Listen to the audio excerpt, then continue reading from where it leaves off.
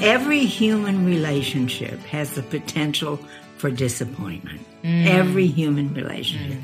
That husband that you adore and think has made you, just made you complete. A few years down the road is going to say, I don't love you anymore. Right.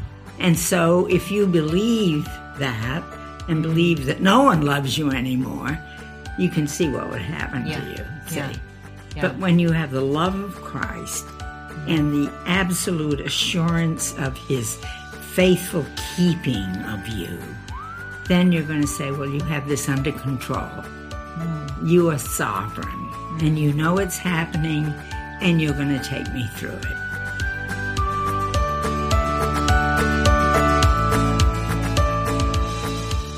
You're listening to episode 73 of the God Center Mom podcast with me, Heather McFadden. Today, I'm chatting with Vicki Kraft, and I have been so excited to share this interview with you.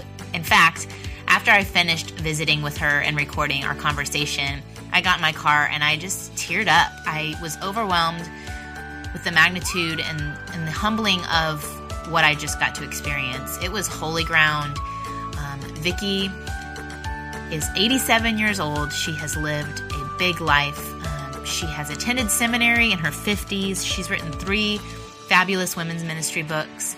She's mothered children, grandmothered children, and more than that, she is just a godly woman who seeks him, knows him, has huge faith. I feel like I just got to sit with a saint for a little while, and y'all get to listen in. So, here we go. Hey, Vicki, welcome to the God Center Mom podcast. It's so good to be chatting with you. I'm glad to be here. Well, and y'all, I'm not on Skype. I'm actually sitting side by side with Vicki in her daughter's home and your home. Your home, okay. And, y'all, I've had so many guests on this show who are from my church, who are wise women. I know you've enjoyed Leslie and Chris and just Nancy, so many fabulous ladies. And there's Vila. So many women in our church that make the time to speak into my life and to be wise counsel. And a lot of it is because of Vicki's leadership. She used to be our women's minister. She has a heart for Titus 2, which is the command. What is that command? Well, the command is that the older women are supposed to model godly living and teach it and train the younger generation. And you're doing that. I mean, every Monday morning? Is that when? Monday morning and Tuesday morning, yeah. You invite women into your home? Yes. Regularly, but then I go to another home. I didn't know that. Yeah, on Tuesday. And it's just such a blessing to see these women really want to come. It always amazes me that they love God's word and they want to know more about it. And they want to sit at your feet. Well, and learn godly living. Yeah.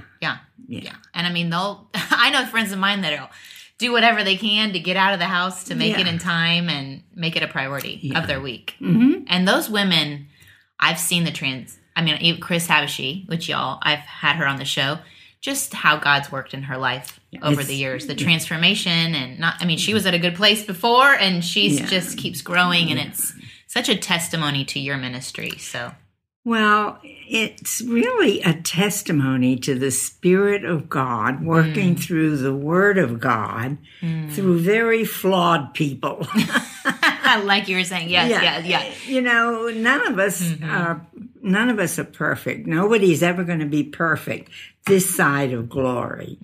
But even the bad things and the sad things in life, God uses because then we can tell others how God helped us and how he brought us through. So that's why he says in James, welcome trials, because it brings you to maturity.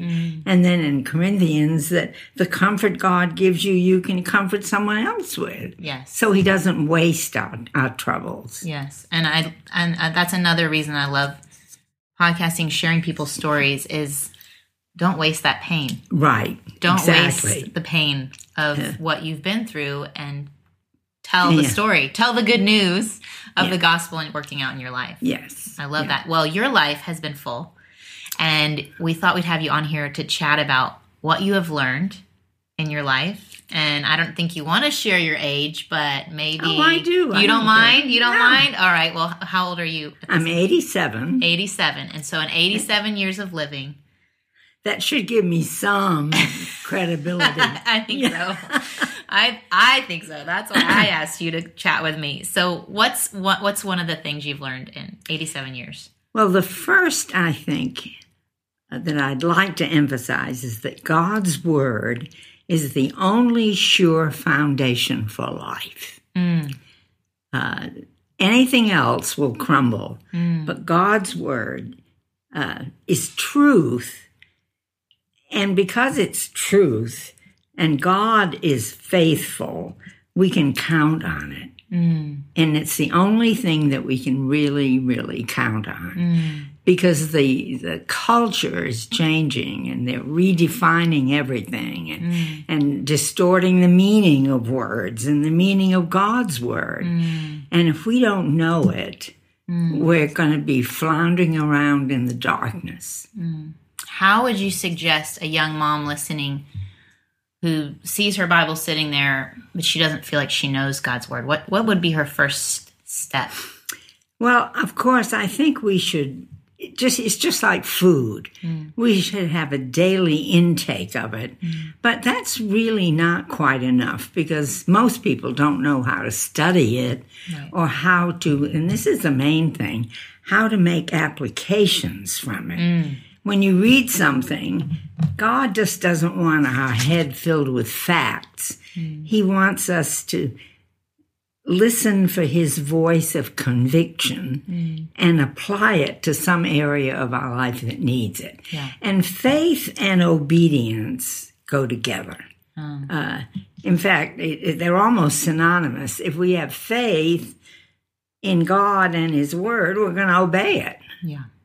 You know, it's not enough to say, well, I read my Bible or I go to a Bible church or none of those things. Just believing. What is it, the verse that says even the demons believe? Yes, yeah. And the difference is... They tremble and we don't. And if we don't tremble and if we... And they're not applying God's Word to their life and making changes. So if we want to be different from the demons, one of those differences is applying and obeying. God's Word. I trusted the Lord when I was about 10, I think. And I knew that he was my Savior and my Lord. I knew he had died for me. And in John 10, Jesus says, no one will pluck me out of his hands, that he gives me eternal life. And he gives us that life the moment we trust him. It's not until we die. It's not when we die that eternal life starts. Right. That is my biggest... We're in it. We're in it. Yeah, we're in it. Yeah. And nothing I can do will make God love me more or love me less. But the way my life will work is if I am faithful and obedient. I don't have to do this to stay saved, but to grow in my faith. You know, there's a big difference. When you know that you're safe in his hands, then you're not doing things to earn salvation. You already have it. But you want to grow and mature into a strong, faithful woman. And there's no other way than the intake of his Word and the application of it to our lives and then obedience. Well, so someone's doing their daily intake and they're just kind of reading some verses here or there, but they're not really studying. You would say, find a study, find someone to guide you through. Sunday's not enough. You need to get together with other women who study. And that's one reason I think these small groups that meet for various reasons ought to be intergenerational. I agree. They shouldn't be a whole bunch of young people. Here, the blind leading the blind. Yeah, they're all sharing ignorance. Yes. No. Yeah, I know. Yeah. I totally agree. Yeah. But they should have at least one mature believer who can encourage them and correct them if necessary. It's hard to correct your peers. I've been in those Bible studies where people stop coming, they're not doing their study, and they're less likely to listen to you than if I was 20 years older. Right, exactly. And they admired or respected my opinion. So I think that a study like that with at least one or two older women is much more effective. Because from our standpoint, we're not judging. We're not, making them feel worse than they feel already. Right. Yeah, but we can help them. Yeah. Yeah. And there's a confidence that I would have in someone who's been there and done that. Yeah. But always be sure that what they tell you is right with is consistent with the word. Yeah. Because sometimes you can get bad advice, but you need to be sure that what the scripture says is exactly what this person is saying. That's good. In other words, being old is not enough. I think that is a wise word. Okay, so God's word is the only sure foundation for life. What would be your second Well, insight? I wanted to point out with this one that not only is God's word true, but God is faithful. My father died when I was 7. Really? Yeah. I didn't know that. And there was no insurance and no Social Security. In fact, it wasn't even enacted until a year later. Oh, my goodness. And my mother had 2 little girls to raise. And she said, God is a father to the fatherless and a husband to the widow, and he will take care of us. Now, that was 80 years ago, and he's been faithful all those 80 years. It's just amazing. We were very poor, but we didn't know it. Yeah. Because we knew God was taking care of us. We just believed her. And you had faith in her faith. Faith in her faith. Yeah. And she died when she was 80 and was able to live right to the end independently. And my sister was with the Navigators for over 50 years. Wow. Had a wonderful ministry, died 4 years ago. And I've been in ministry for more than half my life. Wow. So God... If he knew. He had the whole plan. He had the whole plan. Yeah. And he was faithful right to the end. And it's great to look back from this vantage point and see that early faith nurtured by my mother was true. Yeah. Was true. She could have that eternal perspective. Yeah. Yeah. I think I read something. God called Gideon a man of valor before he was. Exactly. He sees our future self. Exactly. Not our past. Yeah. And we need to remember that. Yeah. Yeah. He saw Vicky when you were a 7-year-old. He saw you as an 87-year-old at the same moment. Exactly. Yeah. Yeah. No, that's huge. God is faithful. It's faithful. So what else? Bring it. Yeah. Well, I think one of the things that we don't understand is we all have a longing for significance. Oh, yes. And a longing for the security of unconditional love. And they are legitimate longings. They're not some selfish kind of thing. But God placed them there in our hearts, really, to make us want that from Him. But we try to fill it in all kinds of wrong ways. Yeah. We'll attach our affections on, if I get married, I'll be complete. And if I have children, I'll really make a name for myself as a good mother. Or if I have a career. And we attach self-worth to our significance or our security in someone's love. Yeah. When they fall short, and then our self-worth goes down the tube. Yeah. It's such a wrong emphasis.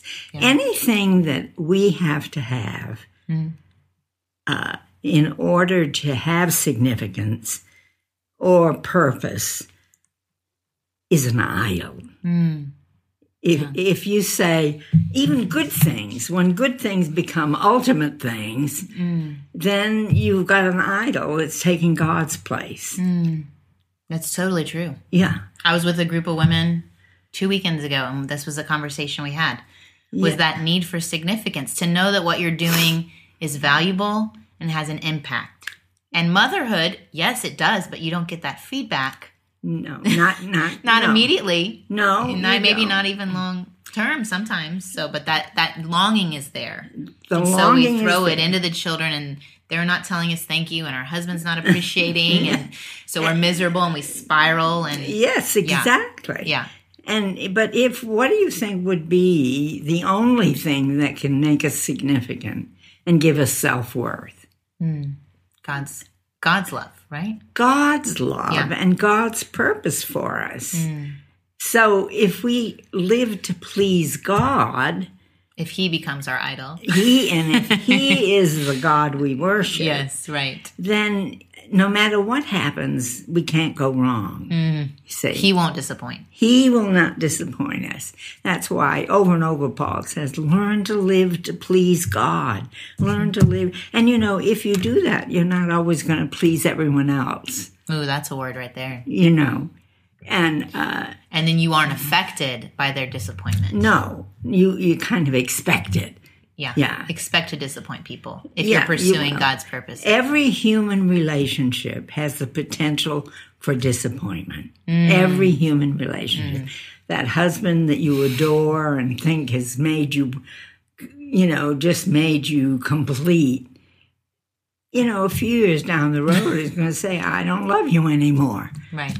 And so if you believe that and believe that no one loves you anymore, you can see what would happen to you. See? But when you have the love of Christ and the absolute assurance of His faithful keeping of you, then you're going to say, well, you have this under control. You are sovereign, and you know it's happening, and you're going to take me through it. I just think of all the women, and you've met them too, who have dad issues. Who've had the father's love that's failed, the father who left, the father who never gave them what they needed, who never loved them well enough, and they're stuck there. And they cannot conceptualize God's love because they cannot conceptualize the father's love. You're absolutely right. That's why I think the assault on fathers in this culture is so demonic. Totally agree. Yeah. So demonic, because if you can, the model of God's love, if you can destroy that model, which is the only thing these kids have, then sometimes they are never able to realize that God is totally opposite. Yeah, it's unconditional. It's a very, when you think of it, think how fathers are portrayed in TV. Oh, totally. That was exactly where my mind went. Yeah. They're all the dummies, and the wife is smart, and the kids run the household. That is so awful and so opposite to Scripture. Yeah. I just heard on the radio yesterday that in nature, if you have two heads, it's a freak. If you think of an animal with two heads, that's a freak of nature. If you have no head, you're dead. So you think of the authority in a home, and if you have what is being pushed in culture that there should be two heads of household, it's a freak show. And if there's no head of the household, the kids are running wild. There's no authority, which is every single Disney Channel show. Yeah. The family's dead. There's no direction. There's no purpose. And of course, I believe that in the home, the husband and the wife are equal in value. Yes. Equally made in God's image. Yes. Equally of worth, of when he created them in the beginning, they were to be rulers of the earth, king and queen. Co-rulers, yes.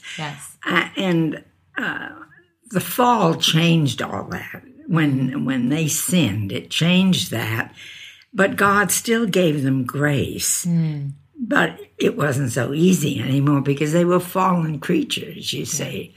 So a wife who supports her husband's leadership, encourages him, she still has authority. She has authority over the home, all of that authority. But there has to be a working together. They're a team. But they're not the same. And this is what the feminist movement has tried to say. There's no difference between them. But there's a lot of difference. Differences I'm thankful for. I have 4 boys. I can see differences even amongst my boys. Every person's different, but difference between them and the girls that we play with, there is a difference. There's a big difference. And that's one of the biggest lies out there that people swallow. I can't understand how anybody would even believe that. But we're both valuable and necessary. Well, it's fighting for that significance. It's going back to fighting for that significance. If I'm a woman and I've been told that I'm less significant because I am a woman, I'm fighting for that significance. But if you believe the truth that you are significant in God's eyes, you are unconditionally loved, you don't have to fight for it. And the thing that in that command of women submit to your husband, there's also husbands love your wives as the church, which to me is I think harder. They have a bigger job. That's a harder job. There's one verse on submit in that Ephesians passage 5. But then there's about 3 verses for him. He's got a load. Love her as you love yourself. So, you know. And as Christ died as for the Christ church. died. He gave himself up for it. That's a big job. And I would submit to that man. You wouldn't even have to question it. No. If he loved me, I mean, which I do have an amazing husband, but I mean, still human. Yes. But in that setup, it's not hard to submit and it's not that Paul's calling women to submit to all men. Do you think in that passage he's submitting wives submit to your husbands? Oh no, to your own husband. Yeah, and I think that's what confused women get up in arms. Over I remember speaking at a retreat in Austin several years ago, and the single women asked to see me, and they came early in the morning, and they said, do single women have to submit to single men? And I said, why are you asking that? And they said, well, the single men in our church say that we have to. Really? And I don't see that. Do you see that anywhere? I said, tell them that the price of submission is a wedding band. I mean, can you imagine the egos that would make that kind of, and people even believing it? I think it's a common, I think it's what causes women to rise up is that simple misunderstanding. And not knowing the foundation of God's word. See, if you know God's word, then you can deflect and correct. God's for women all over the Bible. If you read the Old Testament and you know culture, there's a passage where if you conquer a village and you take all their women and children, it used to be, in culture, you could just take that woman, even if you just killed her husband, she could be your wife. And in God's law, he says, give her a week to grieve. If you don't like her, you do it respectfully. It was so much more respect given to women than was of the culture. Of the culture. It's true. And it seems barbaric to us. But Jesus liberated women more than anybody. That's why I hate to see churches that keep women kind of second tier or third tier, that kind of thing. Women make up about at least more than half of the constituency of the average church. Wow. And most of them have no voice, no one representing them. Yeah, that's true. So it's... Well, I think that's a good topic. I mean, I think we could talk for days on that topic. Yes. Okay, so what else do you have? Well, I've learned to be content in every situation. And that is not something that comes naturally. No. Remember, Paul said, I have learned to be content. I have learned to have adversity. I've learned in prosperity. But I have learned to be content because Jesus gives me the strength to whatever the situation is. So if you're always, and this ties in with what we said before, if you're always looking for the next thing to be content, well, you've made it an idol for one thing, but the big thing is you're not grateful.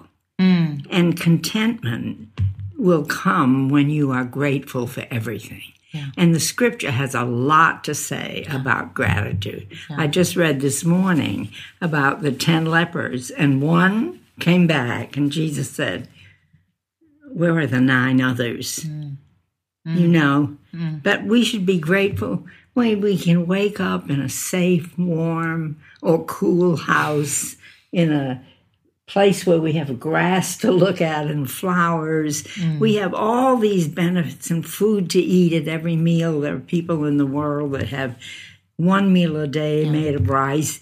You know, there's so much that we have, and we can, it'd be good to just make if you're the kind of person that has trouble being thankful, you just have so many. Your heart goes more critical than grateful. Right. Yeah. You should make a list of all the things that you can be thankful for. Yeah. Is that Ann Voskamp's 1,000 Gifts? Have you heard of that? I've heard of it, yeah, yes. That's what she does. You know, the rainbow on a bubble when she's washing dishes. Yeah. You could say, oh, man, I'm so tired of washing the dishes. Yes. Yeah. Or you could see the rainbow on the bubble. Write that down. Yeah. It does change your heart. I kept a list for a while. And Did you? It almost turns your eyes. It opens your eyes, the eyes of your heart. Your gratitude opens up, whereas my critical eyes were on before. What's wrong in this situation? Why did you not pick up your socks? You know. Yeah. I can go into that mode very easily. Yeah. It's the flesh. I'm so glad I have this little boy. Yes. Yeah. And then I have a washing machine that will wash those socks. Yes. Yeah. But I do think that if we learn to be great, Jesus, you know, Paul said, in everything give thanks, for this is the will of God in Christ concerning you. So when you see people say, well, I just want God's will, but then when they see something like that, to be thankful, this is the will of God, they don't want to be that thankful. Yeah. And maybe if we weren't thankful, we would see that we're in the midst of God's will.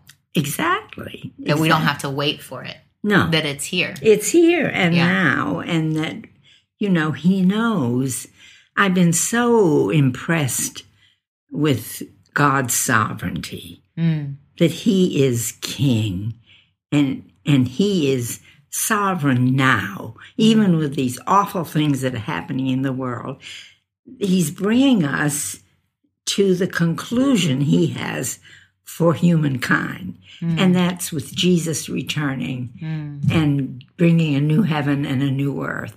And Jesus said things were going to get worse. So why are we surprised? No. I mean, I even think that when I talk to moms and they're like, how do I discipline my children? They're so disrespectful. I'm like, well, that's kind of in the Bible. Yeah. It says that your children will be more disrespectful and disobedient. And, in latter times, So, you know, that's why it's so important to have wise discipline, but it must be, the consequences must fit the crime, you know, and they must come right when the crime happens, not wait till Daddy gets home and I tell him. You know, it needs to be clear, and it must be painful enough for them not to do it again. Yeah, something that matters. They'll remember. Yeah. Not a bunch of empty threats. Yeah, really. Not just stop it. I've tried that for a while. That didn't really work. No. Yeah. And it has to be immediate. If you start with making promises you never keep, they're going to think, oh, well, I'll get by with another one. See? And the thing is, we get so busy with kids and home and phone and all of this that we just put it off. But Yeah. we need immediate attention. Yeah, it is harder in this day and age, and It is. constant, and the expectation that I would see an email for this baseball game's been canceled in 10 minutes. I should see that email. That's the Yes. expectation. Yes. Is that I'm constantly checking. Yeah. So Yeah. it is hard to be fully present and fully responsive. Yeah. Yeah. It It's is. another Well, there's distraction. too much information and too much scheduling. And I mean, the days when, as it was for us, is that you turned the kids loose. They played in the whole neighborhood. You didn't have to run around looking to see where they were. You didn't have a neighbor calling you. Did you know your kid's in the front yard by himself? Yeah, This is what's happening now. now, yeah. Yeah. But we never had to even think of that. It was a culture of that. Yeah. There was a much more moral society. They were just decent morals. They weren't. It wasn't like we had no sin or anything. It wasn't biblically. Yeah. It was just but there was goodness. a Yeah. general. I think it was a French de Tocqueville said that America will cease to be powerful when she ceases to be good. He came over to understand why this little baby country had become so important in such a short time. And he realized it was because her people were good. Yeah. And they were biblical people, Yeah. say. Yeah. Yeah. Well, Yeah. we're kind of far from that. What else do you have for us? Well, this one isn't so pleasant. Oh, okay. But suffering is guaranteed in this life. We think when we have to go through something, minor kinds of suffering or really tragic things, that, why did this happen to me?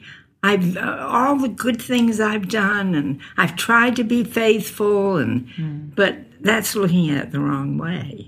We're guaranteed that we will suffer. And the reason is that suffering gets rid of sharp edges. It grows us. And I've heard often women or men who say, I didn't want this, but I wouldn't change what I've learned from it. Yeah. Yeah. On the other side of suffering. That's On the the other story. side. Yeah. Well, that's why in 2 Corinthians 1, Paul makes a list of his the terrible suffering he'd gone through and refers to it. And then he said, but this happened that we might not rely on ourselves, but on God who raises the dead. See, that God has to force us into a corner so that we turn to him alone, realizing there's no other solution. And then he does the delivering. I love what the three young men in the fiery furnace, remember that? Yeah. Yeah, and Nebuchadnezzar says, what God can deliver you from my hand? And they say, well, our God can deliver us, O king. But if he doesn't, we still will not worship your idol. Wow. The faith and the dedication. Yeah. Even if it meant their life. Even if it meant they would be burned up in the furnace. Because their soul Yeah. is eternal. And we have it in our little groups. We always have the but if not prayer. Right, yeah. Yeah. We ask for this because Jesus said ask. But if it's not his will, then we're not going to get it. And we're not going to get mad at God because we want his will. Yeah. And it's surrendering that, he wants to know the longings of our heart, but surrendering the longings of our hearts in the midst of it. Yes, exactly. Is another step of faith. It is. I mean, to think of, to sit by the bed of a terminally ill child and be able to say, I just want your will. That's not easy. That's hard, but it takes us a little step closer to God. Yeah, that's your recent story. Did you recently lost a son? I lost a son. Yeah, he was 61. Yeah. And would you say that was one of those suffering moments for you, or? Yeah, well, yes, in a sense, but it's one of those things that I don't know how quite to put it, that he could have died several times when he was young, and he didn't. And I had all these years, and it's not like, oh, this is such a big surprise. He had several health issues that actually, I'm amazed that it didn't take him sooner. Yeah. So that's the gratitude, that you're coloring the scenario. Yes, with. Yeah. And that's what gratitude. It's no, it's just one of those things. But there are other things which I've seen over the years, really things which I say to myself, oh, God, I hope that never happens to me. Have you ever felt that way about? Oh, yeah. My son had a teacher in first grade, and someone had fortunately told me before I met with her that her husband, she had 5 children, and 4 of them and her father died in a car accident. I was just going to talk about the Derby. That's one of those moments where you're like, and she's still, her faith is, she speaks, and it's as if the Holy Spirit is present. I mean, the Holy Spirit is present, but just her words are godly. Anointed. They're anointed. Yes. It's the wisdom of God just flowing out of her mouth, scripture constantly out of her mouth. I remember being at that funeral when you saw the big casket and then 4 small caskets. No, I can't even stand it. Was awful. I can't even stand it. And yet, God brought her through. And she's had, multiple times of suffering since, but if you see her face to face, she doesn't focus on the suffering. No. She glorifies God constantly. And that would be about the biggest test you could ask for. Yeah. It was remarkable. Is he still God? He's still her God. That's what she claims. Yeah. Yeah?